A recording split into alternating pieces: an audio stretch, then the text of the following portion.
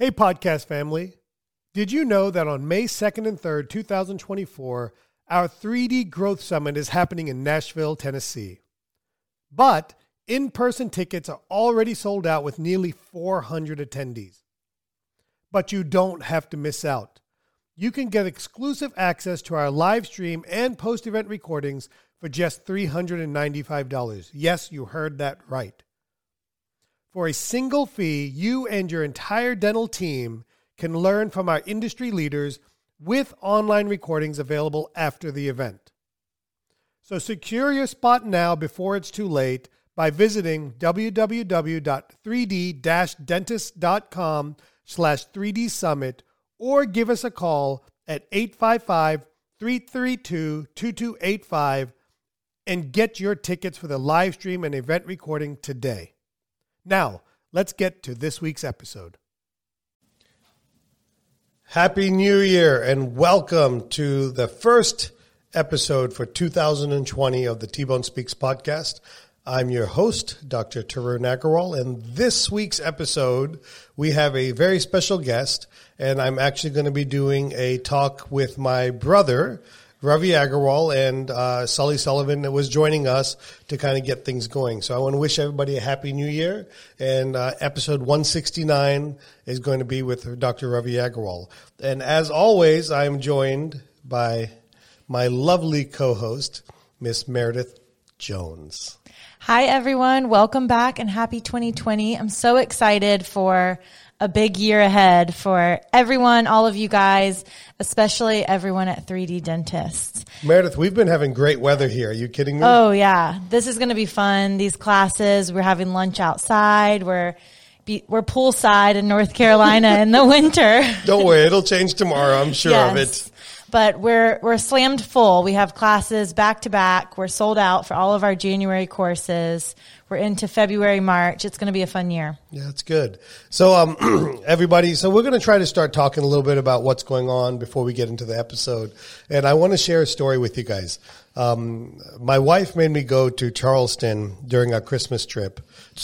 During Christmas break, because I tried to do a staycation and she decided she couldn't do a staycation. And then my son wanted to take the Tesla for some reason, so we had to stop and charge a couple of times. And then I forgot that my Tesla had some older tires on it.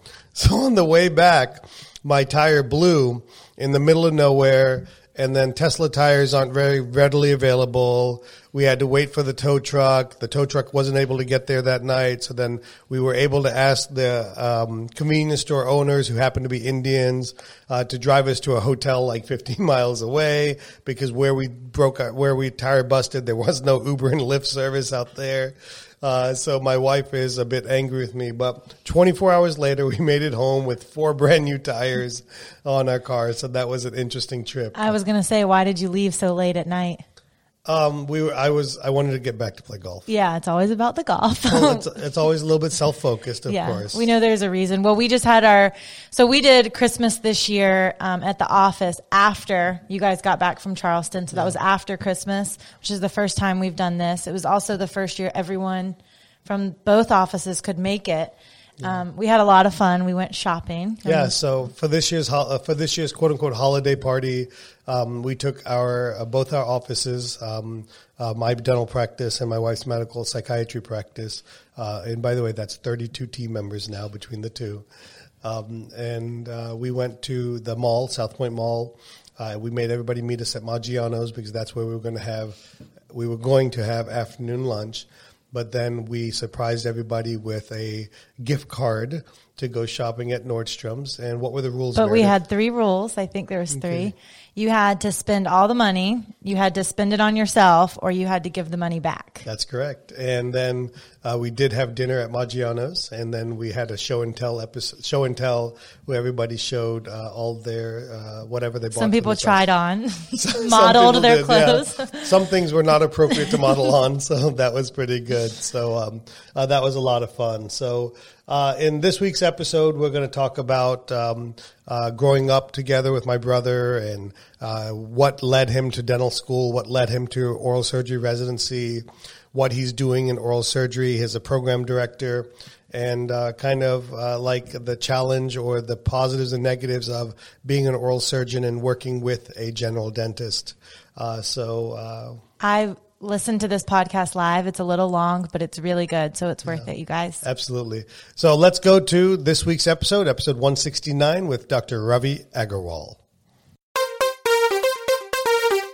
All right, everybody. Welcome back to the T-Bone Speaks podcast. I am live. I am the new and finer white T-Bone. Well, I wasn't white to begin with, so yeah, I'm actually quite brown. Yeah, but I'd like to hear what your people would say about that. Like, how brown are you compared to like the real brown people? I'll be on the dark chocolate side of brown. And I think you're super outnumbered today because I got my younger brother with me. I have so excited. I have to stop saying little brother because you're not my little brother. We're not like kids anymore. Yeah, you just got a few inches on me otherwise. That's what she said. I was going to say, now we're talking. All right, guys. This is going to be a disaster. As the moderator in this, we're not going to this is not a measuring contest, all right? So let's go slow. But I'm excited. This will be fun. Well, I've been wanting to bring him on. I've talked to him about it, and he always says, well, what are we going to talk about? I got nothing to talk about. Plenty to talk about. What are people interested in? And then magically Sully shows up today and just convinces the situation. Well, so, just kind of pushes it a little bit. That's what I'm here for. All right, so we're going to bring my younger brother on, Ravi Agarwal, R-Bone, as I like to call him internally. He made a surprise visit to visit the parents, not to visit me, but to visit the parents. And the kids. And I think he got bored at home, and it seems he stays with my parents when he comes. He got bored at home and decided that to end his boredom, he would show up at my place. Probably needed some food, to be quite honest with you. Okay, so here's the deal. Here's kind of where I think we should take this, because I'm the moderator. Well, I think we need to introduce him at least. Well, that's what I'm saying. What I want to hear is I want to hear from you. I want to hear what you're doing. How you got into this, because obviously a lot of us have heard T-Bone's story, right? And so I want to hear your side of the story, and I want to hear what it's like having to deal with T-Bone as an older brother as you became your story. Well, I think people got to understand we were 8 years apart, 9 years apart. Exactly. Right. So that plays a big role in it. So as well. We didn't, I left for college when you were what, 5 years old? Third grade. Third grade. So it's like 6 years old. So then let's do this. Then start back where, when y'all moved here. Let's go back, towards almost the Rockingham days and then start from there. Well, it's interesting because my recollection of Rockingham is going to be very different than what he grew up. He didn't grow up in the motel. Well, I did.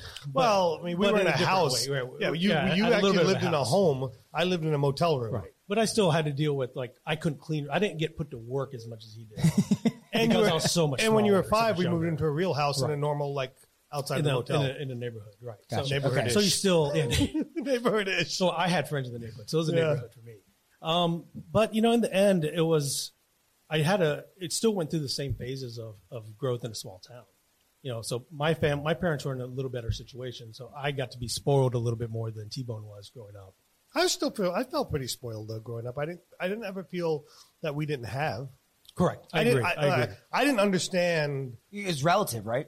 Well, I wouldn't even say relative. I would say that my parents never made us feel that we didn't have. And I just didn't know. I didn't know what Louis Vuitton was growing up. Sure. The first time my wife gave me a Cartier wallet, I said, "What's Cartier?"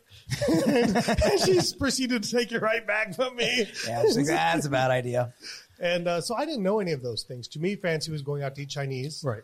Mexican was or Taco Bell. driving 20 minutes to go watch a movie. We didn't have a movie theater growing up, so 30-minute drive, 40-minute drive, we go eat Thai food and go watch a movie. It's crazy. I didn't even get Thai food. I only got Lung Hua Chinese. Shrimp fried rice, extra shrimp. But ultimately, once he moved out, I went through school, and then I was fortunate to. What was y'all's relationship back then? It was were y'all close, or it was big brother, little brother? It was very much big brother, little brother. I was annoying little brother, especially in the younger days. I was an angry teenager. Yeah, sure, I get that. I'm still angry, so obviously. So I learned all my diplomatic skills from him being angry all the time. No, but it was a lot of fun for me because I was just that little brat kind of running around, and but sure. Once I got to college, undergrad, and dental school, and I think that's really when our relationship started changing. Did you? Because obviously 8 years means he's finished dental school before you started. Dental school. Yeah. Oh, I finished dental school while he was in high school. High school, yeah, I was in high school. So he was in 10th grade, I think. 11th grade. You were when going you moved back. between 10th and 11th grade when I finished dental school. So when I moved back to North Carolina, I mean, he's going to 11th grade. Wow. Right. So did you, at that point, did you like look up to him? Did you think that was 100%. cool or? Yeah, He 100%. still does, just so you know. No, bull crap. But, it's interesting. Yeah, 100% I did. Because in 11th grade, I actually moved out of Rockingham and went to a boarding school in Durham. Okay. So I was actually 30 minutes away from him. Wow. So I got spoiled with him. I couldn't have a car in boarding school. So he'd go at this time, secretly go see Mona and fly down to Florida, and I get the car for the weekend. And I'm like joyriding around with the car. It was great. But that's when my passion, I always thought about dentistry and medicine. It was force fed on us to a It was certain degree. force-fed, Although not so much in our family, but culturally, Sure, no, it's I get that. force-fed. Professional school is force fed. And we got to see a lot of Was it. that more from, obviously your dad being a dentist, but was that from was him primarily or was your from mom too? No, or? it's just cultural. It's culturally. It's literally It called is just the so culture. culturally that. So look, when you're an immigrant, there's only one way to guarantee moving up: education. Only one way. Okay, and when you're an immigrant, the only one way to guarantee that you will get far in life or have the opportunity to get far in life is to be your own boss. Okay, so those things were innate in us So culturally. that's why professional school, specifically doctors, becomes a big Yeah, one. Well, any education at this point. So yeah, traditionally you'd be doctor, engineer, but now it's you going to see the Pharmacy, and lawyers, pharmacies. You're seeing that expansion. professional of business, professional hotel to have a owners. skill set Sure, is yeah, probably yeah. the biggest thing. Yeah, that makes sense. Yeah. So So once I kind of fell in love with dentistry when he opened his practice, which was probably 2001, right when you graduated high school. right when I got to high school, because it was And it wasn't fascinating to anything me to look at then. It was fascinating to me though, because a lot of the conversations there was a marketing conversation. There was a IT conversation. There was an accounting conversation. Now that only thing I could keep up with him was IT. Sure. Help him come on the weekends. He'd pick me up. I'd go help set up 5 PCs, go to the PC store and buy stuff. And I'm just like, oh my God, this is going to be terrible. But it worked out fine. But it worked out fine. But that's when I said, this is such an interesting field. I already knew a little bit about it. That's when it really hit me and said, you're more than just a technician. You really get to see small business. So it hit home to say, all right, this is what I want to do. So you really seeing him in practice was somewhat of the Yeah. big deliverer of that. Wow, that's interesting. And I also love dentistry, right? So Sure. I didn't come home. I didn't come home and say I don't want to talk about the office. Or I hate it. I came home and you were that's fired up. Oh, dude, I was in it to win it. I mean, You know, just like his brain is now. It's just Yeah. it's 24 hours a day. He's thinking. I'm thinking Sure. work. Dentistry is my work, so that's what I think, right? I think the next step constantly. Okay. So then you go to dental school, Right. and then let's fast forward a little bit. To You lived dental with me. school. Oh, you did during dental school? Yeah. So my second and third year of dental school, T-Bone lived in Durham. I was in Chapel Hill at UNC. Okay. So I lived with them for those Which 2 was years. great, which was phenomenal Wow, for me yeah. because I felt like I was then growing up with my brother because, he was in 10th grade Well, when I the came 8 back. years became way shorter Yeah, at that well, age. yeah, exactly. The difference in, a 24-year-old kid and a 30-year-old kid Was a lot is shorter, much different than yeah. an 18-year-old kid and a 10-year-old kid. Very right? much so, very so, much so. So for me, it was awesome to have him living with us, to be able to see him and to be able to, for me to see him go through dental school and to be able to kind of push back like this that they're telling you is not realistic or that kind of stuff. Or, And that was probably the vast majority of the conversations when I was in dental school. Yeah, he was I would come argumentative. home- I was argumentative, and I would come home and say, listen, my pros guy said this is the way it has to be done. You have to have this type of inclusion. and composites are bad in the back. You got to do amalgam. You have to do amalgam. Like at some point, what would happen is I remember this vividly. Okay, he'd come to the office to observe while he's in dental school, and while I'm working on a patient, he goes, "Yeah, that wouldn't work in dental school. They would tell us we would fail if we did that." While I'm working on a these patient. patients aren't sedated. But listen, I didn't have clinical experience at that point, so I didn't know what it You meant to didn't talk have to a any patient. He would just say, like on the Fantastic. typodont, that would not work. Oh no, that's not going to work. Patient's like, what? Who's this guy? But it was a lot of fun. But luckily, it wasn't too centered on dentistry. But it was a lot of these like question marks. I'd see this side of dentistry that was changing. CEREC, there's a lot of ceramic work. Moving away from amalgam. And in dentistry, in dental school, you're still kind of there's no concept of CAD/CAM, Right. Even though it's Right. a known entity And it's there. and it's there. Well, but at that time, we're talking 03, 04, 05. Yeah, but we're it was talking, there. But you're very progressive amongst Yeah, private right. practice people, let alone dental Right. schools. So, I mean, gosh. and that I learned as well that what he was doing is probably pushing the boundary a little bit. Sure. But that was a lot of the conversations. It was very much on not super technical stuff. It was just like, hey, this is what about this? I remember one time I was like, so what do you think about this nano-filled composite? And then, so that was a conversation. I was like, well, we're using this old stuff still. But Do you use spherical or non-spherical? Do you even know what that is, Sully? No. So the next step was my first. He's disappointed me twice in my life. Okay. The first disappointment to me was after he graduated, he wanted to go to oral surgery school, and I was looking for him to join in. you. And I mean, at that point, even today, I would give him 50%. Like I could never ever take money from him to join in the practice. So I was hoping for that, but at the same time, also proud that unlike me, he actually had the grades and the political power to get into oral surgery residency. So stop there then. So talk about that. What was it? Because obviously, I mean, you look up to your brother at this point. Things are good. I'm telling him he should be a general dentist. He's screaming to be a general dentist. He's trying to do oral surgery stuff as a general dentist. And then my parents are telling him to go specialize. So that was some pressure there. I don't think it was actually. I don't think it was much my parents. Like he mentioned earlier, my parents encouraged further education if it meant it makes a difference. They just didn't know I didn't have the grades to get in. You're like, no, mom and dad, I choose to be a GP. But they also know I choose to be a GP. He used to pass out when he saw blood. So Right. so surgery was not in his calling early on. How the tables have turned. But it was like middle of dental school. Like, I always had a passion for medicine as well. And so once you got further along in dentistry, I fell in love with oral surgery. I had opportunities to shadow some of his colleagues that he worked with, and then spend time at the dental school. Chapel Hill at the time is still a well-regarded oral surgery program. So I got to see this side of dentistry, oral surgery, that just, it was my calling. Like Right. that was it. Wow.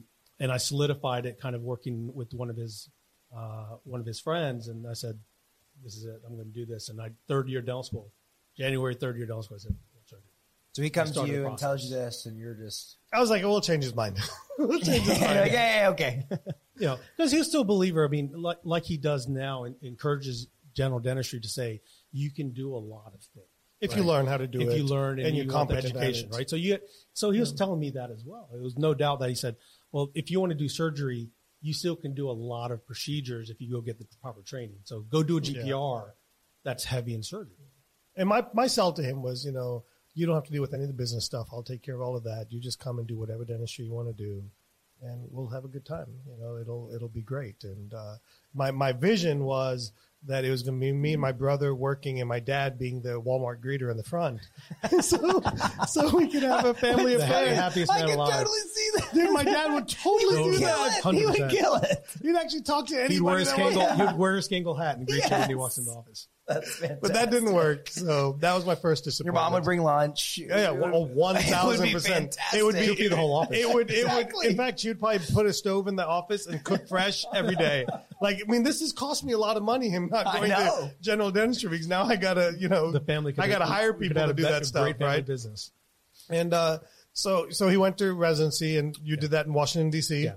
So, it's a match process. So, you rank your programs, you go and I match that. Fortunately, a very program that I really liked. And that 4 years was challenging. So why'd you choose a regular 4-year program versus the combined oral surgery with an MD? So it's a big dilemma that I think every applicant to oral surgery goes through, is trying to figure out what value does a medical degree bring. I mean, as you said, education means a lot.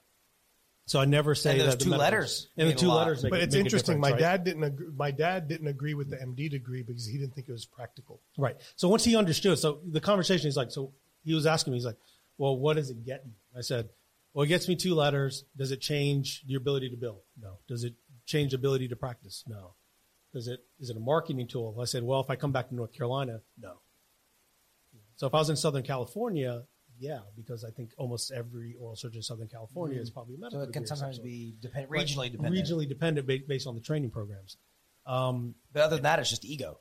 Well, I wouldn't say it's Well, there's just some ego. benefits No, to it. no, I mean, the- if you the want to do like education. facial, if Okay. you want to do Right. oculoplastics, if you Like- want to do some of that level Right. of oral surgery, then certainly an MD degree Okay, is so helpful. there's some benefit, Or if you yeah. want to be more medicine based, or if you want to be, more based. Do you get any privileges that you don't have as a like hospital privileges or anything like that? In my experience, no.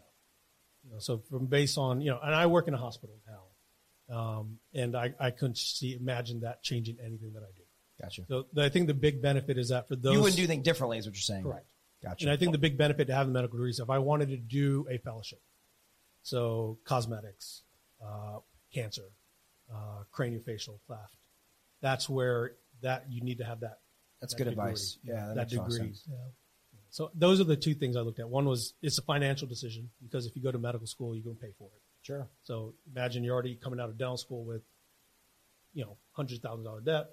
Now you go to medical school. $400,000. That's people laugh at you. $100,000 in debt. Well, 150 in debt. 150. I was Yeah. fortunate. Chapel Hill is a great place. It's $150,000. It's funny, by the way, that I came out with no debt other than my gambling debt, and he came out with debt. It's a very, very good story, because so culturally, if your parents, if they have the ability, will pay for your education in our culture, at least, and certainly in our family. So Stay with us. We'll be right back. hey there, podcast family. T-Bone here to talk about the 3D Dentist Digital Implant Continuum. Are you ready to start placing dental implants, but feeling a bit hesitant and or overwhelmed? I know that feeling. I've been there. Let's change that together. Imagine not just learning about dental implants in a classroom, but actually performing surgeries on real patients right here in North Carolina, guided every step of the way by our expert 3D mentors. This is dental implant learning at its best, using techniques that are safe, predictable, and confidence boosting. They're exactly what I use in my own practice, so you know they work. Our course goes beyond clinical skills. We prepare you to successfully integrate high-demand implant services into your practice, transforming your career by attracting new patients and elevating your practice. And it doesn't end with the course. Completing our program is just the beginning of a new journey. You'll be a part of a community of confident, skilled dentists with ongoing support to ensure lasting success and growth. After all, this is about mastering a skill that can transform your career, just like it did for me. So, are you ready to take your practice to the next level? Visit www.3d-dentist.com, check out our upcoming sessions, and join us to revolutionize your practice. 3D Dentist is truly committed to helping dentists take control of their practice, finances, and future. Now let's get back to this week's episode.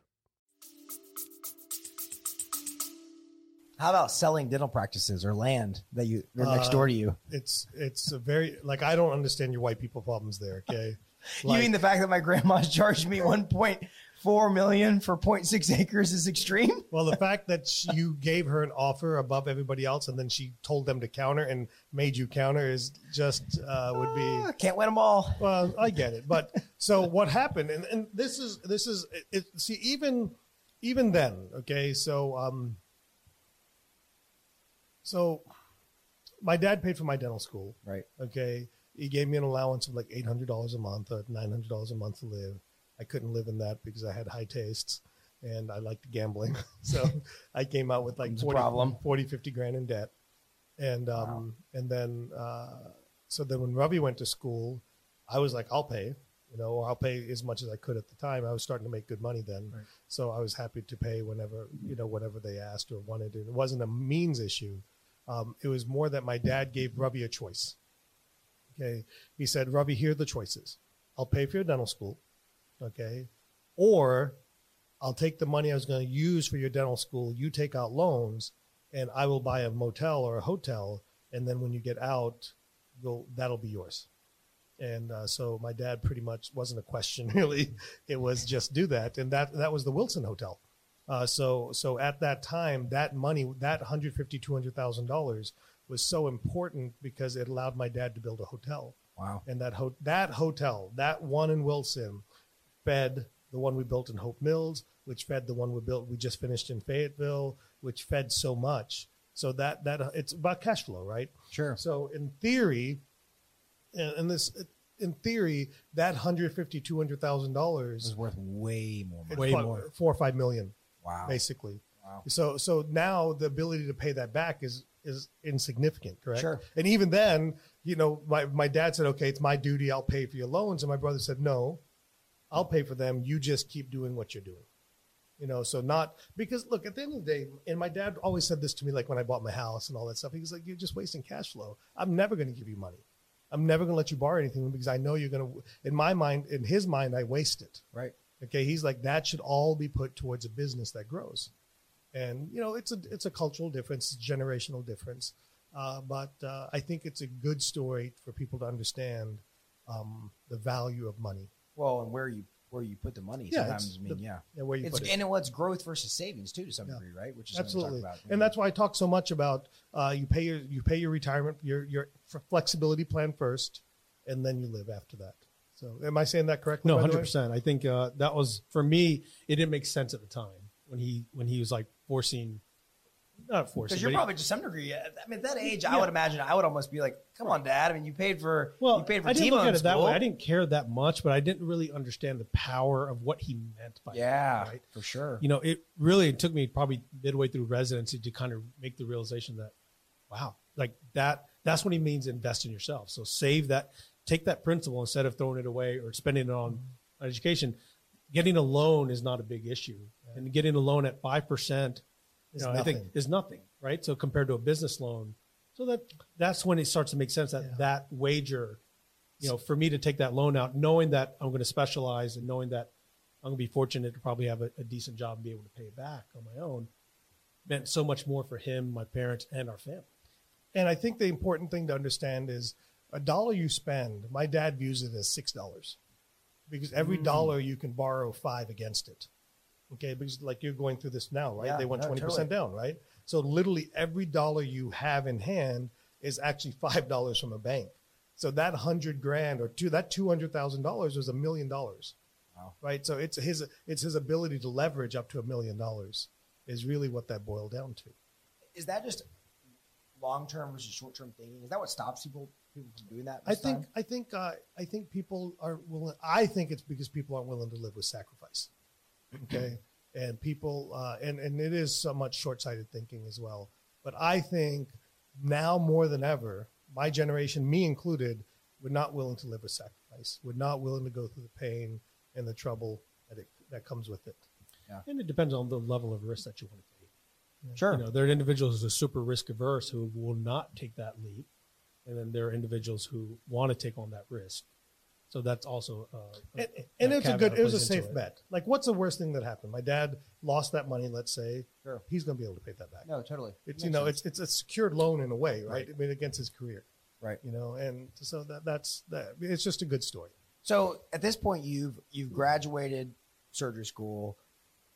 Did you think about, hey, well, gosh, I got a brother down here. This was the second disappointment. Here it this comes. is still a sore spot. Okay. This is to this day disappointment. This is a sore spot for him and my parents. Yeah, this was trouble for us. So through residency, so 4 years, right? So first 2 to 3 years, it was like coming back. I'm going to finish, coming back. I was like, everybody had it planned for you. You're right, exactly. Dude, I was the luckiest person in the world. I mean, I really was. I had a brother who was doing great in the practice, who was a business mind that could help me. I saved my office for him. And this is, what time are we in right now? This is 2010. Yeah, so I had bought my new building. And I didn't sell my old one because because I bought it from an oral surgeon. Well, and Dental Town's been a success at this point. Yeah. The meeting, all that stuff. Yeah, we're doing great. I mean, y'all are we're doing good. Everything is like come back to Raleigh. Yeah, right. And so for me, it was like a no-brainer. I mean, everything played in my favor. I had a lot of my classmates were practicing in this area, so I would be fortunate to have a decent referral base of people that I know and liked. I had a brother who's successful and doing well. My best friend's an oral surgeon. And then a good friend of ours is an oral surgeon. So, like, a no-brainer person would say, "You're an idiot. Just this is get done and get back." And he would have done financially much better. But when you go through the amount of training that I went through, I hate to say that there's a lot of private practice oral surgery that probably uses 25% of what you train. Yeah, I get that. Right? I see that. And so to enjoy all of that and then to give it all up was I just couldn't do it. I loved what I dด. I mean, it was you love the trauma part of it. I love the trauma. I love surgery. the major surgery. I liked being in the operating room. I liked being in the residency program where I had, I had a bunch of smart people in. Versus just lowly general dentists. Well, it's not that. No, but I think that's a great office point. setting. The office setting. Think about it. If you're by yourself in an office, there's not stimulation sometimes, right? We I preach have that all the 12 time. I have 12 residents. Not in around our me friend's stimulated. office, Will Jones. There's stimulation there. There's plenty of stuff there. But aside from that, the reality is though is that that's what we preach all the time. I mean, most general dentists and even specialists tend to live on an island where they don't have that kind of pursuit of education, that challenge, that, hey, what do you think about this? What would you do here? And that collaborative approach. We have 3 surgeons. I have 12 residents. I have a bunch of part-time private oral surgeons who come and operate and teach at the hospital. And so we're constantly talking, constantly bouncing ideas off each other. And I have to stay on my toes. So I'm invigorated to stay on top of my game because I'm constantly motivated. You guys you're fortunate you have a group of people that you get to talk to all the time. Sure. But We have most to create people, that, by the way. Right. You created that. But, most people in an office setting, like dentistry is an office-based practice, you don't necessarily have that. You don't have the camaraderie. So that's where between the scope of practice and the people that I got to work with, and to be honest, my chair and program director at the time was just a phenomenal individual. Right. And so he helped me kind of foster that interest when I said, I'm interested in staying, but I'd probably only want to stay in DC or come back to North Carolina. Those were my 2 options. I didn't really look hard at wanting to do this hospital-based program anywhere else. Sure. Because there's so many other factors that go into it. Stay with us. We'll be right back. Hello, podcast family. T-Bone here, bringing you our newest live patient implant training, Full Arch Express. For dentists already placing implants and ready to level up and continue building their implant practice, this is the golden ticket. We're diving deep into full arch implants, the hottest game changer in implant dentistry. In this program, we tackle both overdentures and all-on-X fixed hybrids, mastering techniques that are essential for modern, comprehensive dental care. It's about getting your hands on the tools and techniques that will replace the doubt and fear with confidence and predictability. Here's the kicker. There's live patient training right here in North Carolina. You're not just learning theories, you're in the operatory doing real work on real patient from start to finish, guided one-on-one by our expert 3D mentors. You'll learn the nuances of each approach, ensuring you can cater to a wide range of patients to maximize revenue. Speaking of revenue, with me, you know it's not just about the clinical skills. We're bringing business into this aspect too, teaching you how to integrate these advanced services profitably into your practice. So are you ready to rise up to the top in implant dentistry? Join us at the Full Arch Express. This isn't just another course, it's a career-defining leap. Head to www.3d-dentist.com to enroll in our next session. 3D Dentist is truly committed to helping dentists take control of their practice, finances, and future. Now, back to this week's episode. So he was basically like, we'll take you here. He's like, I'll make this work. I'll add you. At the time, it wasn't a position. He said, we'll make this work. Wow. So it's 2-part, okay? And I don't mean this in any way disrespectful because I'm unbelievably proud of my brother, okay? 1, he didn't come home, which bothered me. And then 2, he went to work for the hospital. Like familially, like there is no one in my family that works for anyone. Right. Like not one person. Yeah, it's very counterintuitive. Like not one. Cultural like I think norm. I go through my entire family. Not one person works for anybody. Not one. From my uncles to my dad to my mom to my aunt to so what was your dad's response? Very similar to his. I mean, but he's much quieter. He's much more diplomatic. I mean, he understood where I was coming from, but at the same time, he was like, "You're not gonna, can't you just listen to him and say follow your dreams? You can make anything happen." I was like, I don't think it works that way. In what I'm trying to do, I don't think it works that way. I honestly, I probably don't accept that he works for the hospital more than he stayed in DC. I want to stay in DC. It's kind of a fun city, right? But working for somebody, it doesn't make any sense. It's funny because even now to this day, I have a dentistry mindset where I'm like, this is a small business, but I'm in my own department, and I think it's a small business, and then it gets shut down so quickly because then you realize I work for a big corporation. Right. So trying to do a brochure. The problems he brings to me, I'm like, this is easy. Just put some money into it and make it happen. He's like, no. It has to go through protocol. Yeah, exactly. It has to go to HR and marketing. There's challenges like that, right? So everybody has their challenges. Mine are just very different. But the positive is he has a stable job. Okay. He has benefits. He doesn't have to physically work as hard. You know, he's surrounded by people, and there's a level of progression that he can make, right? So he can start as an attending, which you did, I believe, correct? Then he moved to program chair. Program director. And then the next step would be chair, right? The chair of the department. So how much interaction do you have with residents on a daily basis? Every day. So he's in charge of the residents. But this is what's so cool to me because it's interesting because in one dynamic you're both so different, but on one you look at you, T, and like you created this entire culture and business around a desire to bring up people around you and push your profession, and then you have your other brother who on one hand took a different route, but he is completely doing the exact same thing and bringing up his profession. It's very similar. Yeah, we didn't call the shots. I mean, I called my shots. It kind of is. Hootie's got a question. What up?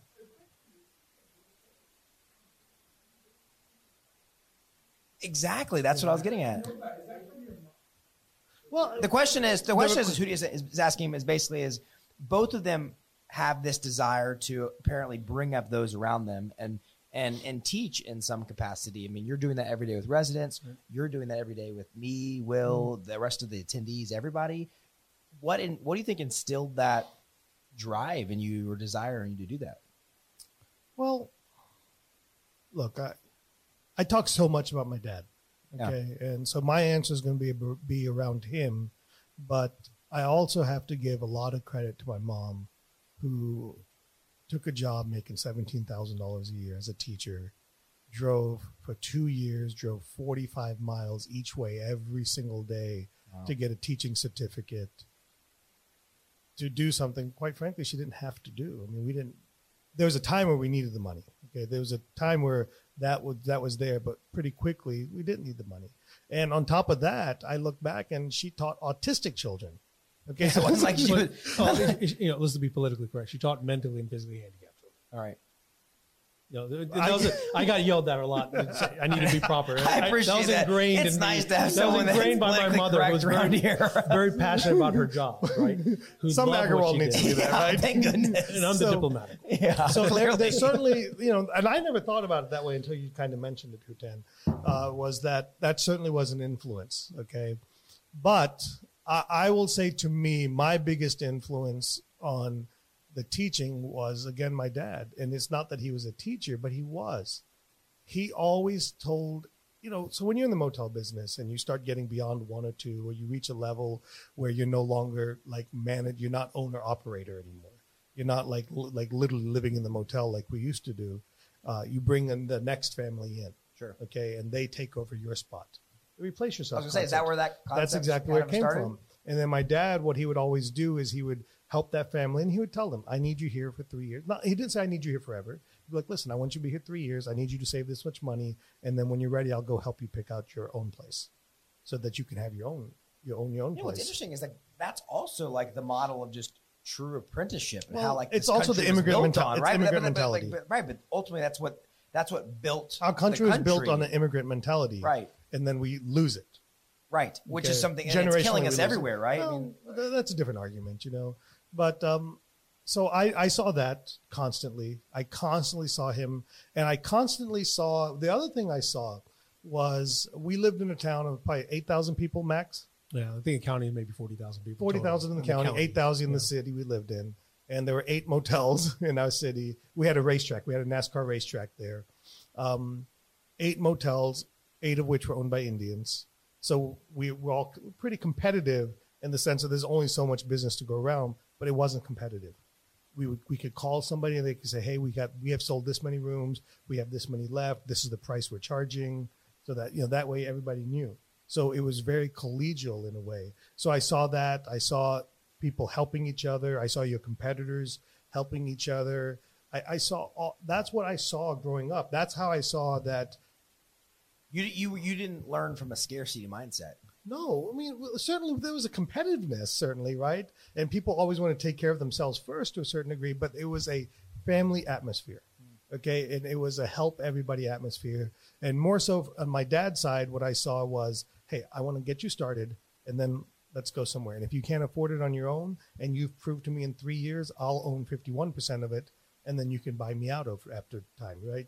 So that's kind of part of where that mindset of helping others, trying to lift them up, and trying to get them to go somewhere else. And certainly, maybe I'll benefit along the way. And it's kind of like I've always told you: take what you can, and at some point, step on your own feet.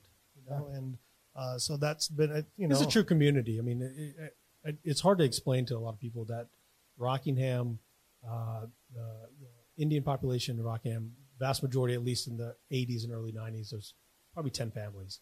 But it was a true all community. motel owners. And almost all of them. 90% motel owners. Yeah. Yeah. And it was a true There was community. no hotel. Let's be It was honest. a true community. Just to be clear. So I was fortunate because a lot of the families we were all the same age. Not for T-Bone. me. Yeah, T-Bone was kind of the old, like he was the old guy. There's two other Indians. people. Yeah. I had 4 or 5 people, and we were all great friends. Our families are friends.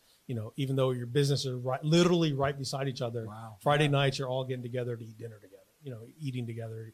You're forming partnerships. You form friends. You're doing business together. So it was such an interesting dynamic that I don't see replicated in a lot of other areas. Well, you don't replicate that in a big city for sure. Do y'all keep up with any of those people? A little bit, certainly. Robbie's when it comes to personality wise, he is way more social and way more friendly than I am. Like I'm a hobbit or hermit or whatever the word is. I like to keep to myself. Okay. I like to have the level of interaction that I want to have. Is that more your mom or your dad? That's probably more my mom. Yeah. I'm my mom. Socially, I'm my mom. 100%. Okay. And socially, he's my I dad. have my dad. Yeah, he likes to cook. He likes to clean-ish. Okay, he likes to do those things that you'll never catch me doing ever. So it's funny. We have a hybrid of both our parents. It's so Sure. it's fascinating to me. I have my mom's kind of household sense, Right. and I have my dad's social skill. He has my dad's brain and business sense, and my mom's social side.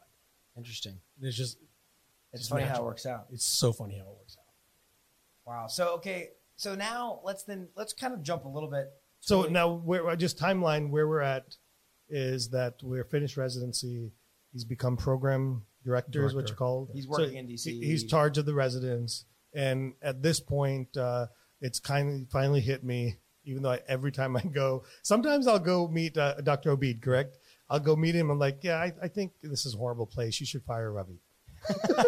This guy is not who you need. I'm like, You should get rid of him. The Send him family. south. Can we like stop, at one point, can we I stop was bringing like, your brother around? He's bad for the program. I'm like, can you? And then He's telling the residents that the guy teaching them is terrible. I remember you one should time choose my another program. dad probably told Dr. Obeid, I think you should fire him. You should let my son go.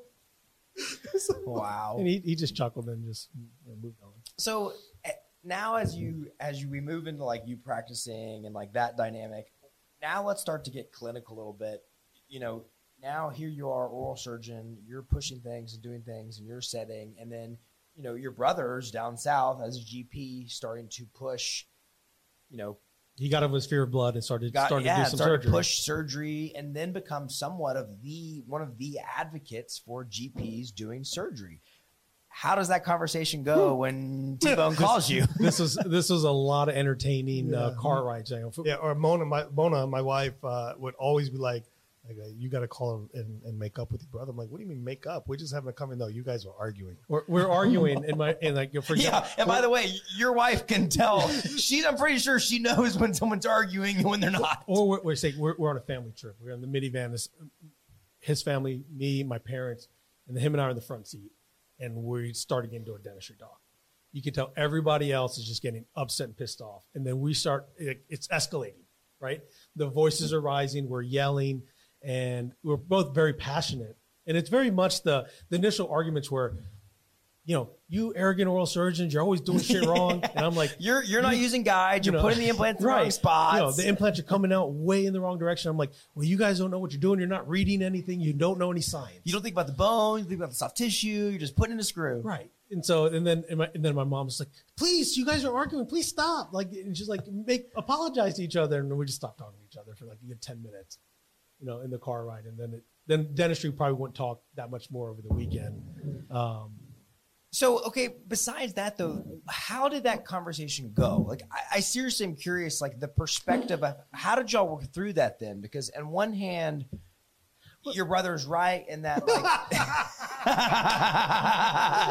GPs for life, as that. And as the whole room laughs at me right now. GPs should be starting to place some implants. But yeah, but on some app, you've gone 4 years to do this training and to do all this stuff. In other words, what's your take on what we're doing? So my personal there's a balance, right? It's somewhere in the middle. Let me be clear. I'm not one that says that you shouldn't do something, right? I'm the one that says if you do something, you need to know how to manage. Totally agree. It, right?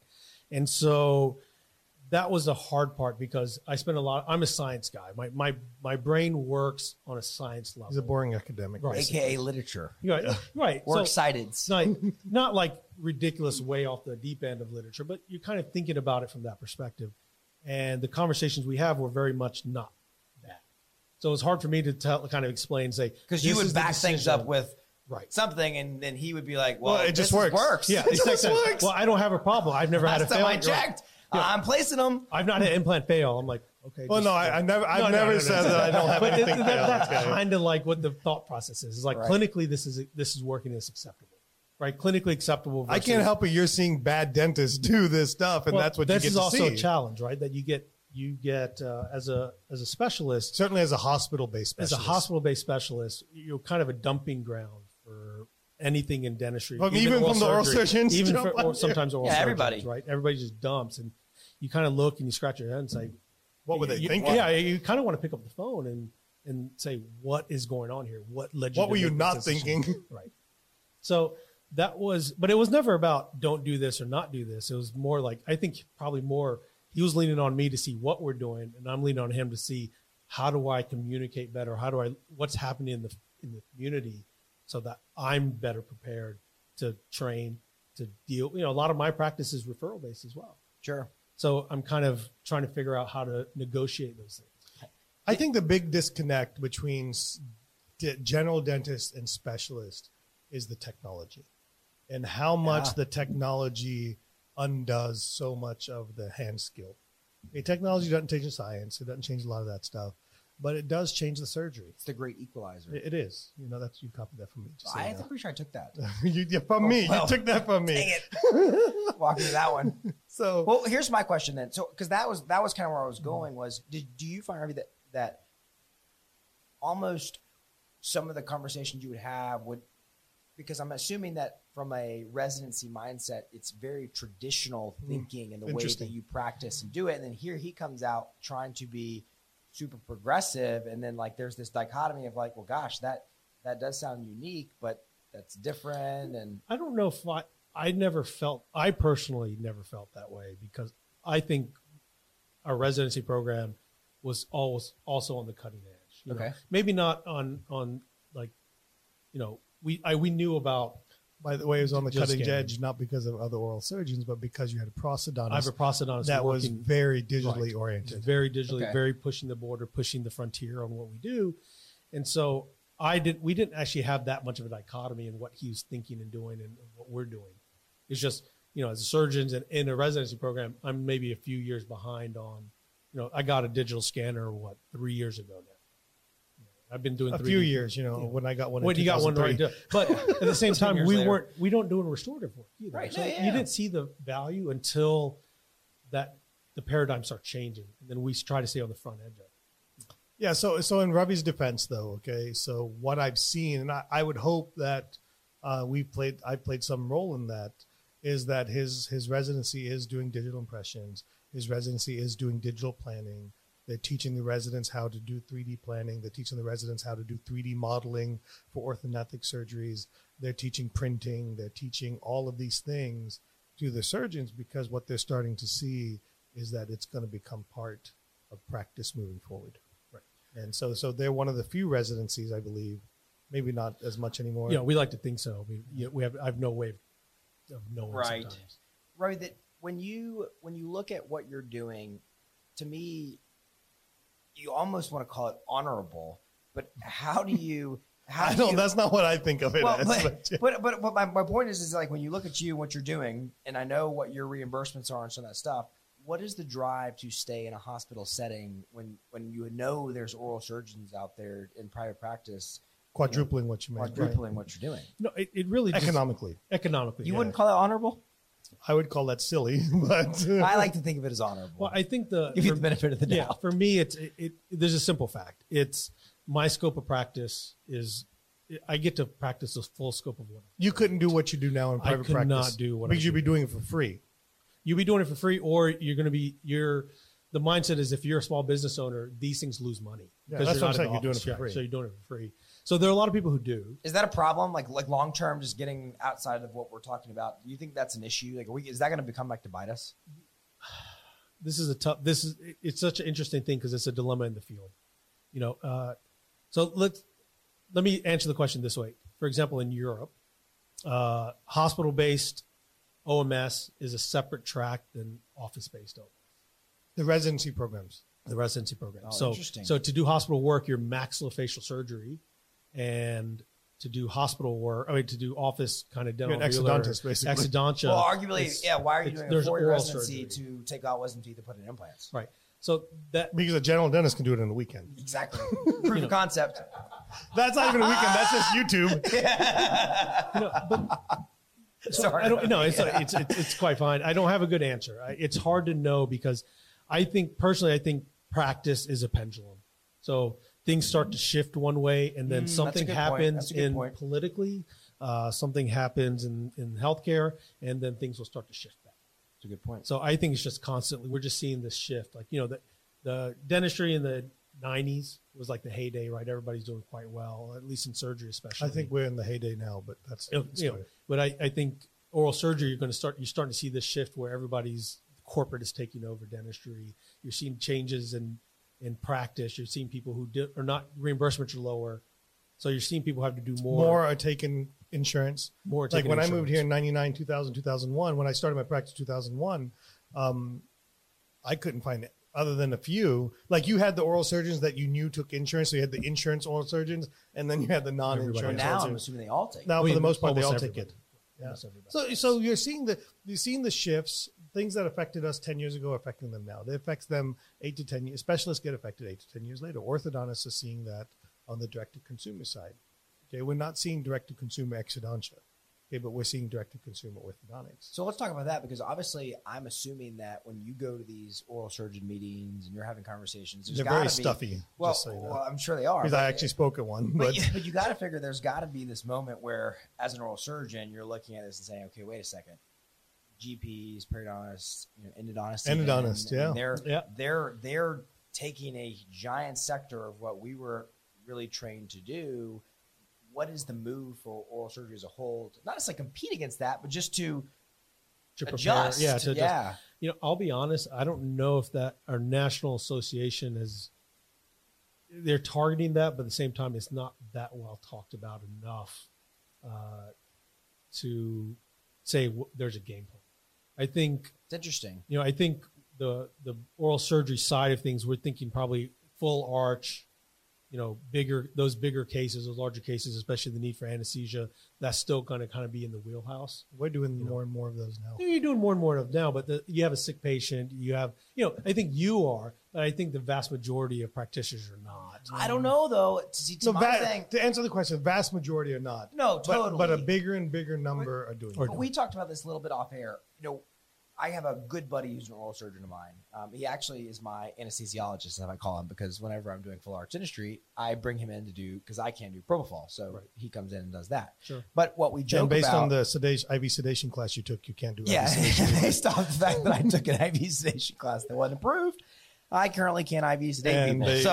they false advertising said it was approved. Well, I can't say anything right now because I'm in I got a you. settlement. I just wanted to say that. But anywho, what we discuss is it's interesting. Here I am, a GP, a couple years out of school, doing way more full arch dentistry than a oral surgery MD who's been 10 years out of school, because so much of that market is moving to a direct to consumer market. Well, I would ask the question then: is that individual actually trained and thoughtful about implant dentistry? You're talking about the oral surgeon? The oral or- surgeon. Yeah.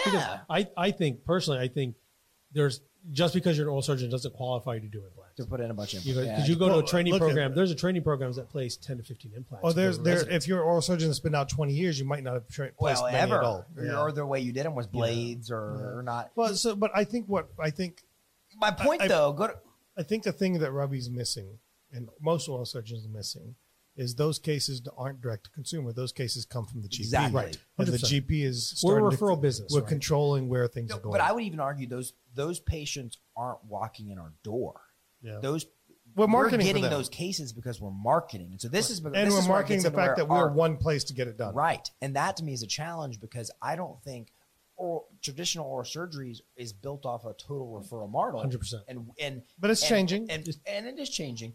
And it has to because most GPs that are marketing to it, they are marketing it from a we do it all perspective. Mm-hmm. You, myself, Will, etc. Whereas no GP is spending the money to market to bring them in and say, "Oh yeah, I can do the restorative portion. Let me send you to the oral surgery, do the surgery portion." This is a fear for me is that I'm training individuals who are going to go out and then just work at a GP office. They're going to work at 5 GP offices. One day a week they're at a GP office. Why is that a negative? Because you train to do all these things that you can't practice if you're just going to be An implant and wisdom tooth doctor. Right. But that's the only thing. By the way, that's what most oral surgeons are now. Okay, by most oral surgeons in private practice are take out teeth, take out wisdom teeth, place implants. Then what's the point of going to a 4-year residency? I mean, the profession's gonna have to answer that question. Yeah, I don't know if it's going to change, when it's going to change, or if that pendulum's going to swing back. And then maybe go to the European model. It may, or what's going to happen is that we're going to screw things up so badly. No, the practice dynamics will change where you're going to see a shift back of oral surgeons having to do more what they train to do to be successful. Look, right? at the end of the day, I think one, it's a shame that your reimbursements are what they are for some of the stuff that you have to do, because it is unbelievably challenging and cool some of the stuff that you're able to do that we can't do, especially as we And they're start to talk subsidized by about- the hospital, basically. Right, and then that's unfortunate because you have this corporate entity making all this money and pulling all this stuff in, and here you are doing the work and you're getting paid some stupid reimbursement. Yeah, but they spend the money to build the place, to attract the patients. But still, at some and create point, the but the problem is infrastructure. it's not sustainable. Like long term, something's going to have to happen, or you're going to have no one willing to do the surgeries. I'll make an argument, and I can't speak for everybody, but it's not like you struggle in academia to have a good life or to do what you want to do, right? So if you chose the profession to say, I want to make buku money, then you're not going to be in my setting. But if you want, I'm not going to say that I'm struggling either, by no means. You live a comfortable, I live in DC, Right. it's one of the most expensive cities in the country. It's not like, he makes You could afford the Uber. Right. You can afford to do all the things you want Good to do. for you. Am I going to own a private plane? No. Am I going to own a I was boat? shocked when he No. got paid in a hospital, in the academic setting. Right. So, but we work hard for it. So there's just a different dynamic and Well, headaches. it's probably and- more rewarding in some levels too. 100%. It's reward. I love. Put it this way. This is I where love we what this I is do. where we get the parents are different. This is the business in mind, and Well, the one it's the difference. He just doesn't see. He knows what we do, but just like he gets to practice a full scope of general dentistry, I get to practice a full scope. My answer is very simple. Come to private practice, work 2 days a week, you'll make the same money, and then go do your free stuff that you want to do the other 2 days a week. But you know what? I bet on some level, I think what's cool about this is probably just like your ego is driven in some way. Part of it for probably Robbie is that the fact that like he does some stuff that no one else can do. And Or that- puts him actively does. or and puts him in a that's position cool. to do. And so for him to be able to sit there and say, like that, on some point, I would get that. Like that would drive me. Yeah, in but that, you're a like, millennial. That's that, why. like I'm like, gosh, this is Well, cool. it's- He's not like, no offense, oldie, but he's 8 years younger than you. Right, so, but he's 83, he's the first year millennial. exactly. Correct? He's So in listen, his- I don't categorize myself. I'm a zennial. Dude, we would love to. We would love just for the record. We No, would but love to take you on as a millennial. Listen, this is the argument that we have every day. This is a conversation that every person in training has. What do I do? How do I make my career? I just had this conversation with my group last week. They said, "Can you talk to me about kind of what career path can we have?" And I said, and the way I started the conversation is something that T-Bone's actually pushed onto me. He said, "You're in America. You can do what you want. You just have to know how to do it and where to do it, And be willing to work. and be willing to make it happen." So someone's like, "Oh, I want to do this and this." I said, "You can. You're not going to do this in DC because that's not the market for it. You have to sacrifice something to get. You're that. going to have to sacrifice You have something to move to do it. Wisconsin. right? Or go to North Dakota. Like I was talking to somebody earlier, and you can do everything you want to do. No one's going to. No, you're not going to have the barriers. So that was the interesting part of it, is just trying to empower them to say, don't fall into the trap of, corporate's going to come and show you a big number to work for them. But just remember that practice can be very monotonous. I mean, I have a lot of colleagues that are in corporate and they're bored because all they do is exodontria. They drive around the state and just do exodontria. Teeth. And it's not very stimulating. That's their own to do that. choice. They No, made their 100%. choice. They made their choice. But a lot It's of them, not right or wrong. it's not right or wrong. It's just say that's one way of doing it. I just hate to see 4 years of my time and education and the hard work that, Shoot, I 80, 90, 100 hours a week. I can put go to the in. Dominican for a week and learn how to do That's what right. you How do. easy is it? No. Okay. Gosh, that is downplaying what they're doing. I'm just He's going to push. He wants to push every button to see if he can get some emotion. I know, he's out. trying. I'm He's trying. I'm trying. just needling. I'm just Okay. needling. Well, here's where I think a fun place to kind of wrap up and No, move I don't want to forward. wrap up. I want to talk about his sleep stuff. That's why. Did you hear what I said, Remy? As we I knew move where you're going, forward but I and knew where you're going and going with wrapping this. up, I literally said that. But he has to butt Well, in. What I want to do is talk 100%. about where I sleep mean, it's comes the into T-Bone this. Speaks podcast. By the way, I We're just the want white to T-Bone drop speak right in. now. If y'all haven't checked out the Millennial Dentist podcast, it is a great podcast. Check it out on iTunes, millennialdentist.com, drsullysullivan.com. Check it out. You know when I knew I loved Sully? Okay. You know when I knew I I loved know exactly okay. what you're going to say. I invited Which is him. funny because I didn't think anything of it. I invited him to attend a mastermind that I was doing. Okay. And he During shows, one of your courses. So we had a course that we did at the Sheraton Hotel at RTP. Okay. We had like 80 or 90 people there. And I invited Sully to come. Aaron was teaching that, and I would hold a mastermind on the side. So I invited Sully to attend this mastermind with a few other people.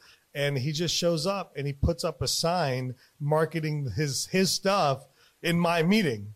This is totally you. Right, it's totally I had like one of those pop-up posters, where you pull it, whoop, and then here it is. So I was like, you're right. I'm like, God, that's something I would do. And I'm like, hey, where can I put this thing? Is this good? And I Right said, in the yeah, just front? put it outside. Out the front door. Yeah, please over there. But Okay, but- so all right, so let's kind of move towards probably something that fits into what we're doing, very much what our audience is doing, and that is the role of. Okay, so traditionally, I thought of oral surgeons as competitors to us in the sleep world because many of them were in network with insurance because they have the degree and other things they were doing, and many of them actually were making devices, oral appliances. Sure. Okay. So I've always had a very adversarial thought process to oral surgeons and sleep apnea therapy, until I read your blog. Not that you told me about it, but until I read your Wait, what's blog. your blog? Yeah, the hospital put out a blog about almost like a patient blog about corrective jaw surgery and its relation to Oh, sleep. nice. Yeah, so I saw it on We'll Facebook. link that. Yeah, so I saw it on Facebook, and I'm like, why didn't you tell me about this? So I'll let you take it from here, Sully. So tell us a little bit about how you kind of got into sleep. Was it, obviously T-Bone started doing a lot of this. Did that drive any factor in it? Were you doing this early in residency? Talk about that. In residency, when I was in residency, one of the surgeons who was working with us was interested in obstructive sleep apnea, and he actually was doing a joint clinic.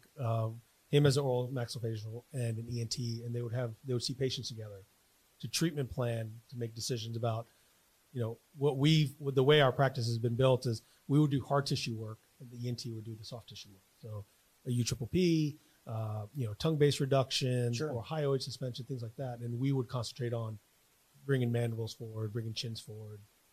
And so I had a lot of training on that. And we actually were doing devices at the time as well to supplement that sleep practice. But it was a natural progression because one of my big passions has been corrective jaw surgery, so correcting malocclusions. Or traditional orthodontics. Or traditional orthodontics. And we know that those same procedures can have effect on the airway. It's just natural anatomy that if I bring a mandible forward, all the musculature around the airway comes forward, and that could help change the shape of someone's airway and help eliminate obstruction. So for me, that kind of, once I started working, that kind of just became a bit of the practice that I could grow into just because our center is already so strong at orthodontic surgery. And a side note is, I'm always going to come to the business lesson in it, right? The business lesson is it's another way to differentiate, right? Totally. So even in the setting as oral surgeons, they're fighting with other oral surgeons. Even in a hospital setting, he's fighting with other oral surgeons, right? So the more things you can do that kind of differentiate you from others, that's part of the focus on doing this is, yes, he has a passion for it, all that stuff, but fundamentally it's like, okay, this is one way to make me stand out. This is a segmentation of jaw surgery that I can kind of grow in and market and build upon. Because for example, my partner is not doing those things. My boss is not. He was interested in corrective jaw surgery, but he said, "You concentrate on the sleep then, if that's what you're interested in." I said, "No, 100%."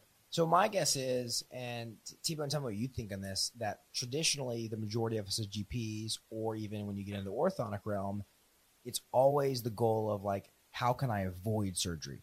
How can I avoid surgery? I don't know if that's our goal or we're thinking for the patients. That's my point, though. That's what I'm saying. I'm saying I think we're driving that narrative. Mm-hmm. And when I start talking to him, I'm like, gosh, are we doing a disservice to some of these younger patients? Yeah. So we don't know our products, right? At the end of the day, no oral surgeon has ever, other than my brother, has ever come to me and talked to me about, hey, have you considered this as an option for some of your children?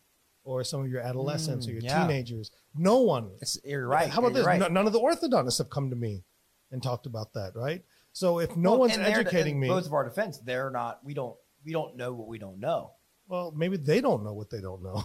I mean, You're no saying offense, surgeons, or many of them, absolutely. Sure, or I think it's very orthodontists. fair I mean, to I'm not say. saying that they. I'm just saying they're not doing these surgeries in private practice because they become exodontists, correct?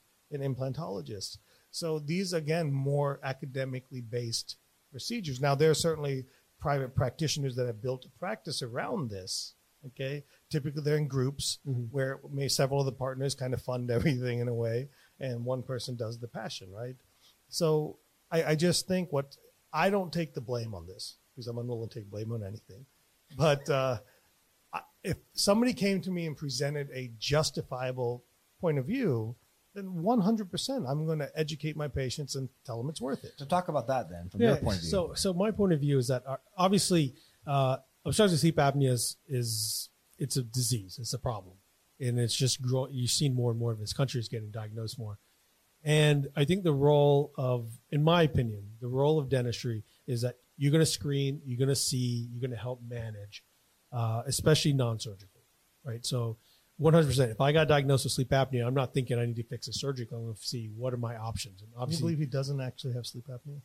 Really? No, you tested him. When was the last time you were tested? Never. Oh, that's interesting. No witnessed apneas. Oh, bull crap. We have an extra TLC test running around? Oh, boy. After having a beer, I'm going to go home and sleep on one of these and definitely have sleep apnea. That's exactly right. I'm sorry. No, it's okay.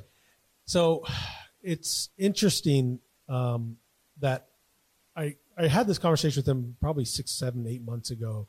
I said, are you discussing in your classes about what patients may benefit from surgery, or what are you talking about surgical options or sending them? And he said, well, I may send them to an ENT. And that's when I was like, all right, so I'm failing now to figure out at some point I'm going to have to work on this to have better outreach to explain to them what an oral surgeon can do. Well, because here you are, and your brother teaches courses, or at least influences people who teach courses. Yeah, I teach courses too. Yeah, you were there 15 minutes today. We appreciate that. 45. Thank you. Get it right, Sully. Come on. So it's the thing that for me, the ones that jump out is, in everybody who practices dentistry should figure out is which patients have a skeletal deformity, right? Because if they have a skeletal deformity, there's an anatomic reason that they may have obstructive sleep apnea. Gotcha. Outside of being too thick, being too heavy, having a big neck. But those who are class 2, those who have a really small chin, those who may have, say, mid-face protrusion, or they have the maxilla is a class 3. They can't breathe through their nose because their maxilla is hyperplastic. So these are the patients that jump out immediately to say, if you suspect sleep apnea, there's actually probably a functional problem with their occlusion. But there's also that benefit to correcting it that would help the airway. And we as the general dentist probably need to be then potentially relaying that to the orthodontist, because we don't have sex. I think at the end of the day, Well, I think you can see it visually. I think these are typically obvious. Wise, if it's I think skeletally, sometimes you can't. Well, the problem. One of the fears I have is the amount of orthodontics being done in general dentistry now. If you're not thinking, Don't blame us. Blame Smile Direct Club. Well, the amount of okay. orthodontics Well, being done the- directly in you know, CVS. yes. No, but there's even in general dentist, he makes a good point because the problem is, look, we have to be careful when we start to get when we go from adult aesthetic orthodontics to sure. doing adult. That's why I believe in 20 aligner or less on orthodontics. 16-year-olds and 17-year-olds that are skeletal classifications. They You're totally right. They may have a skeletal deformity that you're not picking up on if you're not thought to think like an orthodontist or think like a Totally surgeon agree. who does jaw surgery. That there's a lot of benefit to surgery, both functionally, but say even cosmetically, facial harmony, but also that 16-year-old who's in your office that has a class 2 that you just camouflage. Think about what's going to happen 20 years from now. Yep. They're going to gain 30, 40 pounds, and next thing you know, they have obstructive sleep apnea, and it's probably something that could have been, still can be corrected, but you could have saved. That could have been done on the front end. So certainly I'll buy into your argument for adolescents. I buy into your argument overall, okay? But I would push hard with parents and adolescents. Okay, I'll push hard, okay? I agree in that. But the hard part is part of it too, though, is we have to push hard with the orthodontist because we're not. I think you push hard to oral surgeons that do the surgery, and then they work with the orthodontist. I get that, but a lot of times the first people they're going to is orthodontist. And if you don't understand your orthodontist, It's and where no, they- but they no, the come from- patients come to us first, and then we feed the orthodontist. So you're saying we should feed the oral surgeons first? In those specific cases, yes. And I'll make an argument as well. Or you that- should preset the patient that when you go to the orthodontist, insist on who is the oral surgeon or who is the surgical person to see But- if you would benefit But from I My it. also point- make an argument. There's another group that I see a lot of. So a lot of my referrals are not necessarily orthodontists. They're actually from sleep docs and ENTs. Oh, So a lot of my practice, and then I'm triaging that patient now, having a preliminary conversation about, all right, you do have a skeletal deformity. You do have some orthodontic issues that ideally, in the ideal world, I should send you to an orthodontist, do ortho, because that will change the surgery. That'll benefit the surgery. Well, almost always it's combination, correct? No, there's a lot, there are patients who are just by max retrognathic. They have a good occlusion. There's really they may not necessarily need orthodontics, and they can have surgery. Okay. Yeah. Right. But I always tell them that orthodontics still may be needed because surgery may not keep your occlusion perfect either. There's always that millimeter chance of things not fitting together. So again, with adolescents, I 100% agree that we need to be so here's what I believe, and this is going to be a plug, okay, for the part 2 of sleep apnea training that I think we need as 3D dentists to lead the charge on is, so we're doing a good job of helping our people work with adults, okay, picking the field goal cases, getting the right cases, getting the green light, slight yellow light cases, and getting there. But I think what is also happening, I think we need to start educating on the adolescents, okay, to do some type of habit correction at age 6, 7, 8, 9 through removable devices, to then even at 10, 11, 12, 13, to start looking at skeletal issues and start kind of farming our patients to the right place or the right people. Like I'd send somebody to DC to see him, and I'd tell a patient, this is where you need to go, right? So we need to start doing that. I think certainly, we need to provide that education. So I keep inviting you down the low price of nothing to come. I can't believe you're turning that down. Yeah. I mean, I'll buy you a ticket. I mean, And, he'll I'll send put an you Uber up for with your parents. Like, what could go wrong? It's like, it's easy I won't for put you up here. I'll put you up with my parents, but your parents do. my challenge is that we as a general dentist though have to also understand where our orthodontists come from, Yes. and sometimes the philosophy in which they practice, Yeah. and be willing to challenge them a little bit and to think differently and to be open to surgery. Well, or I to think or to bring in this collaborative approach. Because That's the next level of training, correct? I am chief Yeah. of wanting to be a super GP. I mean, let me But, be very but clear I that. think the definition Having of said super that, GP is having understanding of all the choices that are out there. exactly. But I'm also the chief now of wanting to have awesome relationships with specialists that at some point I can't do it. Well, nor should you do it. No, exactly. And at some point there has to be that level of like, this is where you punt and this is where you bring in your team because they get better care from that. And so that all goes back to education and trying to challenge our own selves, because if we can't challenge the orthodontists, then the problem is we send them there, and then they're thinking, oh, we can. They all of a sudden start preaching this non-surgical narrative. Or they do mini implants. And I'm sure. If you're a parent, you're going to be pro non-surgical. Right. And even if it's not going to benefit your child. 100%. I mean, the number of patients that probably I'm not seeing because the orthodontist knows there's a skeletal problem, kind of brought it up to the family. And the their bias parents is projecting another Well, way. we just accept it. Like, oh, we told them the options. Well, right. And not to, I hate knocking orthodontics, but it's become, like we mentioned earlier, their practices are changing, right? Smile Direct, Invisalign, general dentistry taking on simple orthodontic cases. So they don't want to lose a case, right? So if they say Andy needs surgery, that patient's going to walk out the door and go to the orthodontist right down to the door. Who's like, no, you don't need surgery. We can fix this. We can camouflage this case. And this is where I would not argue, but I would just, to me, until we had this conversation tonight, I am looking for a non-surgical approach. So to me, this discussion has to be led by your profession. It has to be led by more people like you. Well, I would argue that we could lead it as educated dentists. We can now that we're in that position. But my point is that I would like to see it come more from your profession. It's all around. They're the experts. Right. Yeah, exactly. It's all around, right? So say, a surgical candidate really should be somebody who's relatively close to skeletal maturity. So we're looking 14, 15, 16. It's probably on the younger side sometimes. But pediatric ENTs are taking tonsils and adenoids out on any 5 or 6 year old that has suspicion of sleep apnea. That patient probably needs to also be seen by pediatric dentistry, orthodontics, things like that to monitor growth because there could be a skeletal. They need habit correctors. They may need all those things. And, that patient needs to be lifelong watched. And all these people need education so that to know that, hey, jaw surgery may be in your future and that's something that's coming down the road. Or tonsil and adenoids take care of it and habit correction takes care of it and done. Can I switch the conversation to adults? What adults would benefit from this, from what you're talking about with corrective jaw surgery? A lot. I mean, with T-bone? Well, so theoretically, other than the fact that he's a wimp, other than the fact that he's a wimp and will be the worst surgical patient ever. Theoretically, what makes you think that? Theoretically, right. So this is the challenge on our end: is that you don't look at T-bone and say he has a dental facial deformity. Right. There's a skeletal issue. You can make an argument maybe there's some mild mid-face protrusion, but this is again, it's just subjective. I noticed a little mild mid-face protrusion. Whatever the hell that means. So, he has. You don't think of it much because his occlusion is fine. Exactly. So theoretically, if he has some severe sleep apnea or even moderate, right, that can maxillomandibular advancement benefit him? Yes. The hard part is trying to figure out how much benefit, because literature. So this is where the science comes out to me.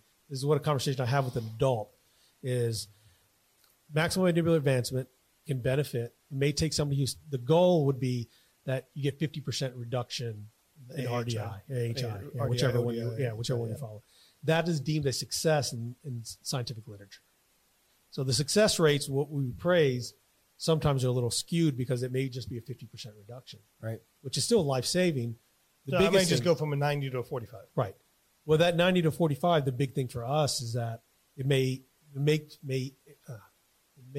CPAP tolerable. Sure. Or appliance therapy more effective. More effective, right? So it may take that CPAP from plus 15 now to plus 5, and now you don't have an air blower in your face all night long. You have something that's more tolerable. So these are the conversations that are hard because you don't know. When I see somebody who just has a retrognathic mandible and a small chin, there's a skeletal deformity, and so that there's going to be a lot of benefit. How much surgery is it for an adult to get this done? It's a big surgery. It's not major surgery, but it is an interruption in life because the recovery from surgery can be anywhere from 2, 4, 6 weeks. I can't go to work? Most patients, so my average patient who doesn't have a very intense job will be at home for 2 weeks at minimum. Yeah. I would probably say the adult, an older adult may be a month. But everybody's recovery is a little bit different. Mine have trouble skipping yoga on Fridays. But there's risk to it. The biggest one that I think most people are always concerned about, especially in dentistry, is the concept of numbness. That they're going to have numbness of their lips.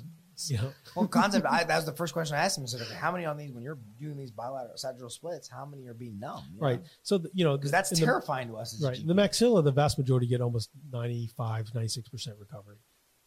During a sagittal split in an adult, you're going to see some level of change in sensation. Dysesthesia, basically. Not dysesthesia. No, they're going to have hyposthesia of some sort or paresthesia. Like a tingling of the lip or something like that. Right. Dysesthesia means it's painful, and that's rare.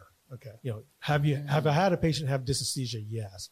And I always warn because you see that more commonly as the older you get. The chance of having dysesthesia is higher.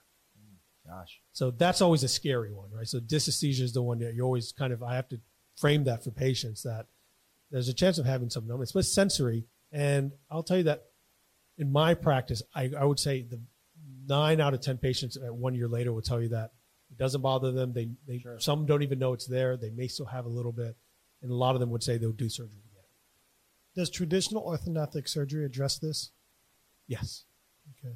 Yes. So they take into account expansion and Yes. and you know, if you're going to correct someone's occlusion, the vast majority of the time, the occlusion is going to dictate a lot of what you're going to for someone who's a narrow maxilla. You can't set a class 1 bite without expanding the maxilla. Okay? The change in paradigm probably is more that in the 80s and 90s, it seemed to be that setbacks, mandibular setbacks were much more common. 4 on the floor. You know, versus now we're very much a pro moving mandibles, maxillas forward and trying to minimize setback. Now, I'm not saying that we don't set mandibles back. It's more just that, you know, versus you know they used to set back mandibles 8-10 millimeters, and now we may actually move the maxilla forward 5 or 6 versus 2 I gotcha. to minimize the setback. Right. Okay. Interesting. So basically, the gist of it is orthodontic surgery, jaw corrective surgery, is an option that we should be discussing with select sleep apnea patients that are severe or have obvious skeletal deformities, because it may be a true correction of the problem versus an appliance, which is a management, or a CPAP, which is a 100%. management. Especially if there's a skeletal deformity. Yeah. So even patients who don't or have a good occlusion, maxillomandibular advancement is still a potential alternative or solution for them. Right. So you'll be happy to start being part of the level 2 class and part 2? Yeah, I'd love to. I mean, I think this is such an interesting. And I can pay you nothing? Well, we may have to work on that one a little bit. Y'all Remember, can I'm in a discuss that hospital. over- You know, I'm in. Mom will send you home with food. Yeah, I'm guaranteed to take food back home. Like, I'll let you take care of my dog and kids. okay? Selfishly, I think there's a ton of value in that. I mean, we need. The problem is we need more people like yourself speaking. We just need to learn more. Exactly, and because it all comes back to you don't know what you don't know. 100%. You do the best you can with what you got, and sometimes, you know, you make sacrifices because you don't know any different. And this is one of those times. I already can think of patients who I'm like, gosh, maybe we should have been more proactive in pushing surgery. When my initial instinct prior to our discussion earlier this evening was avoid surgery at all costs. Like that's the worst thing you want to do is surgery. right, and you remember, you have to keep in mind that also that just at least have the conversation with the patient. I mean, someone who's mild, who doesn't have much, a device It's all is cost, right. risk benefits. You know, but if you have a severe sleep apnea patient, that person needs to have that treated Yeah. because this is a deadly disease ultimately. What do you know about like tongue stimulators or some of those things? Are you familiar with a lot of I that? am, yeah. So do you do any of that work? I personally don't, but one of the ENT surgeons I work with closely is doing a lot of those procedures. You know, the hypoglossal nerve stimulator is a device that almost like the best way I would describe it is it's like a pacemaker that gets put in your chest. There's leads that go to the hypoglossal nerve, which at nighttime you cut it on, and so if it senses that your chest is not moving, it'll send a little signal to your hypoglossal nerve to stick your tongue out. It doesn't. You don't notice. You won't know it. It doesn't wake you up. It doesn't change anything for you. Google invented this, didn't they? It's kind of like the Inspire to some degree, right? I have no And idea. the Inspire, like a little shock. That is, thing. it's Inspire. The Inspire device is a hypoglossal nerve Oh, stimulator. there you go. Okay. The interesting thing so far is that there's very strict parameters for a patient with sleep apnea to be a candidate for the Inspire device. Will medical insurance get payment for adults to get some of this orthodontic surgery you're talking about? Yes. Okay. Especially on the level of obstructive sleep apnea, knowing that Wow. it's a deadly disease. Wow.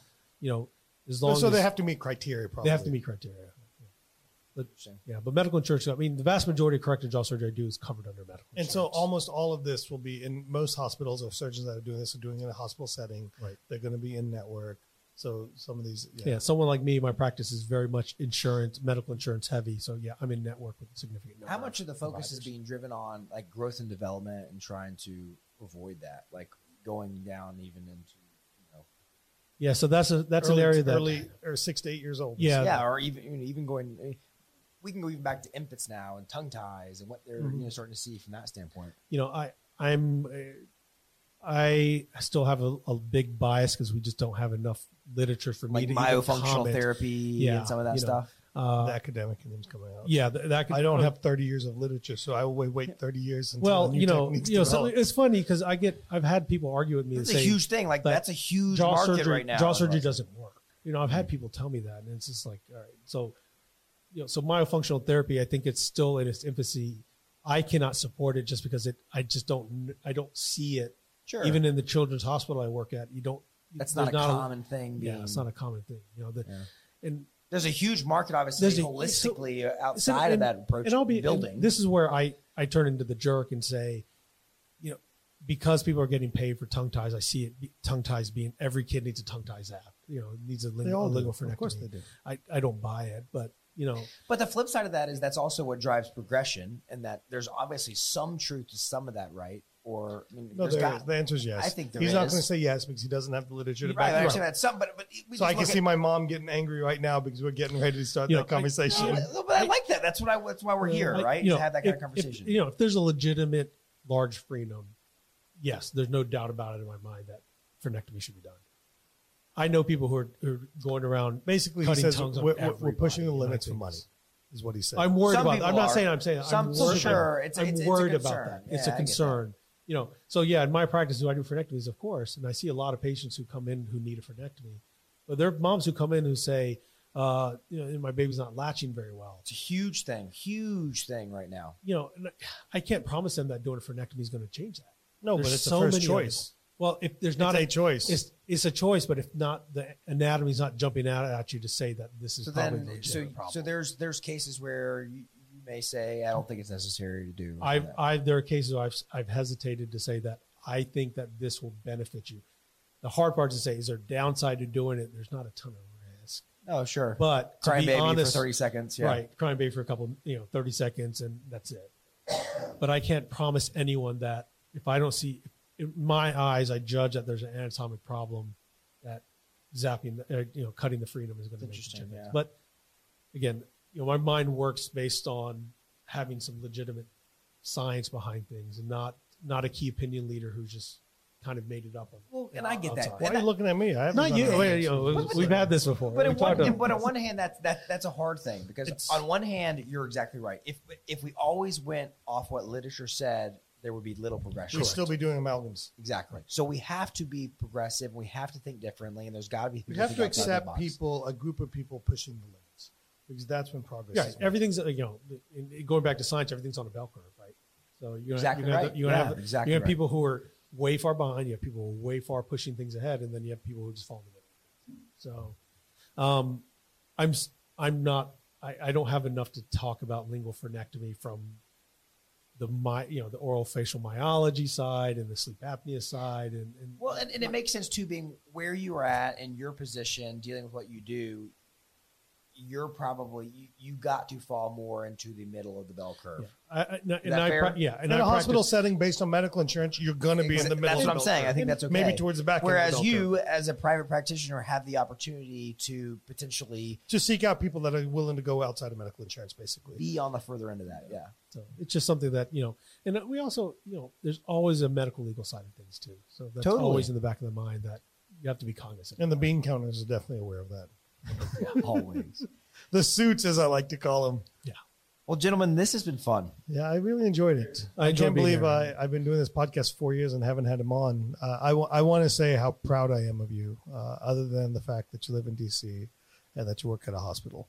But other than that, you're unbelievably knowledgeable, and it's good. And I reciprocate. I think the team that you've built and you guys are working together on, it's what dentistry needs. I wish that You mean we need less wows and nachos? Huh? He's like, what's funny is he's living in a world that totally doesn't have nachos and wows. That's why we know he's Zero. doing I have it right. no idea what you're Yeah. talking about. But it's dental education. There's something about dental education that has to change, especially on the dental school side.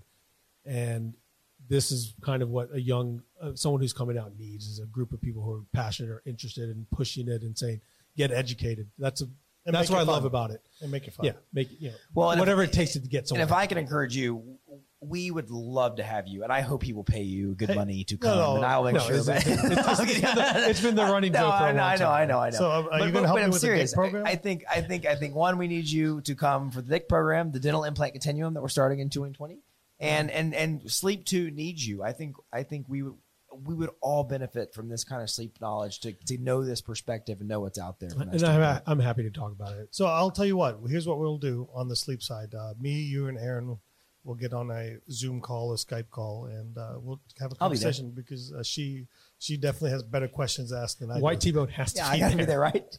Wait, what about me?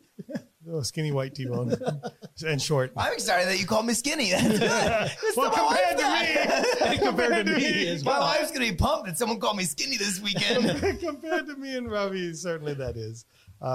So Ravi, how can people get in touch with you? That's always. RaviDDS@gmail.com. Yeah, I guess you can throw my personal email out there. That's fine. no offense, Ravi, but it wasn't that hard to figure out. It really, Yeah. that's original. Let's Yeah. be personal. Well, it was it used to be Taggerwall DDS. It still is. I just don't use followed, it. Yeah, Yeah. I just use it. But I followed suit. I'm not the creative one. I'm him the creative. I just follow And suit. you work at the MedStar Washington Hospital Center. Correct, yeah, In in Washington, D.C. And you can certainly find him there. Well, I'd be the first one to say, if you're an oral surgeon or if you're, Oh, yeah, his birthday is October 1983. but if you're a young dentist, Biodata. because obviously Biodata. we have a huge group of people who are either Biodata, slightly wheatish And- complexion. y'all are ridiculous. Anywho, as I was saying, Very homely, professional. if you are a young dentist who is either right out of school trying to figure out something, or you're trying to figure out, hey, does it make sense to go into residency? I would totally reach out to him, Slightly balding. and pick his Just a brain little. to see what's going on. 100. Yeah. I mean, anybody who's interested in oral surgery, by all means, reach out and I'll tell you the good side. So of let it. me. I got to end on this. All right, Okay, I here we go. got to end on this. Okay. So you were just here last week, wasn't it, or the week 2 weeks before? ago. 2 weeks ago. So he came in, and I'm like, so I'm doing the political thing. I'm like, so Ravi, listen. So if I have a friend that I want to get an interview, can you just make that happen for me? And he's like, well, not exactly. I'm like, but aren't you program director? I'm like, he's like, well, it doesn't quite work that way. I'm like, so if I needed a favor, you couldn't get that for can't me. get No, a favor? it's not even that. He said, well, no, let me just rephrase it. If I wanted to do oral surgery, can I come to your program? And I was like, Like, hell I no. just come in right now. So then I said- Can you get me into your program? And I was like, definitely not.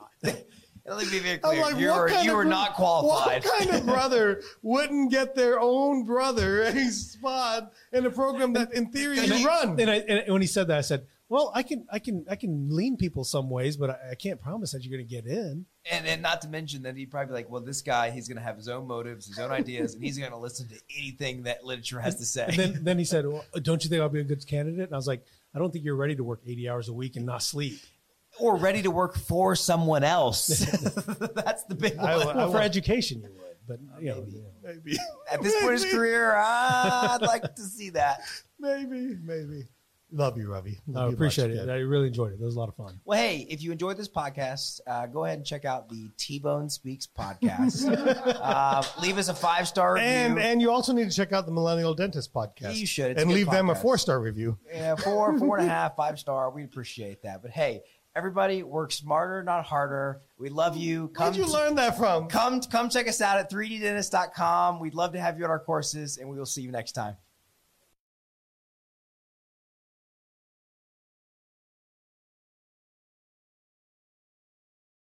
Hey, podcast family, T-Bone here.